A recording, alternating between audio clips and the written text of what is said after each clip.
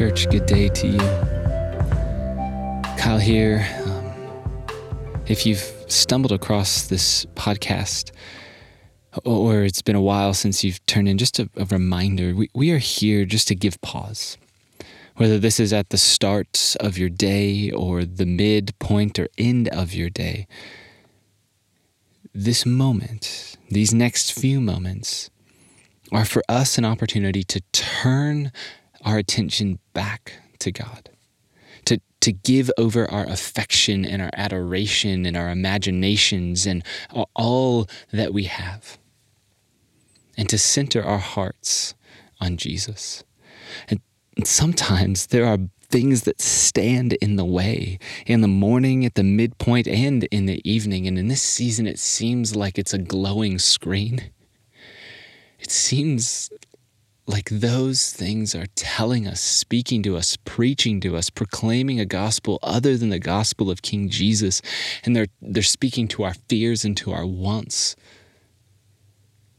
It's easy just to make a blanket statement and say, oh, it's just the media. But sometimes the words of the media hide daggers there. They come and they cut, and it's not deep. But when they cut time and time and time again, we feel like we're bleeding out in this moment. And so we're here in the middle of the week wondering, what is happening? This liturgy is for those of us consumed by media. These little liturgies are from a church in New York City. You can find these at liturgies.nyc, and these are not written by me. These have just been found by me, and they help me to find myself again in Jesus, and I hope they would be that gift for you as well. So once again, I'm just going to read this, and there will be a track that lingers for about a minute afterwards that allows you to just sit with this. And I invite you, allow these words to haunt you, but not to flee back into yourself, but to run into the wide open arms of Jesus, who doesn't shame you or condemn you, but receives you as a son, as a daughter. Amidst the glowing screens, talking heads, blaring headlines, laymen turned experts, our hearts grow weary and fingers turn sore. As we refresh our feeds, scrolling to numb the swelling tide, rising within, threatening to topple and overwhelm, liberate us, O God, from our gluttonous tendencies to hoard knowledge and feast upon information as if it is our daily bread.